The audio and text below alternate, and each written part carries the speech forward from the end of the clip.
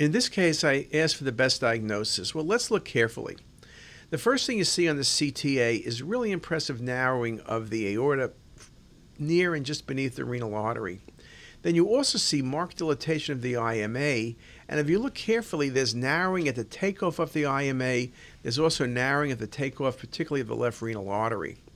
Now, aneurysms is good for Ehlers-Danlos, but not the stricture, and mid-aortic syndrome is something to consider, but would not explain the IMA and renal artery findings.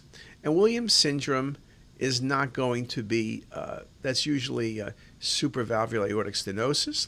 You can get narrowing of the aorta, but the findings, the key diagnosis in this case, is neurofibromatosis. It's just a wonderful example of neurofibromatosis. Neurofibromatosis can present with hypertension because of renal artery stenosis. This patient has it. Can also cause narrowing of the aorta. This patient has it. Can also cause narrowing of other vessels of the IMA in this case, and the patient has it. Just a really beautiful example.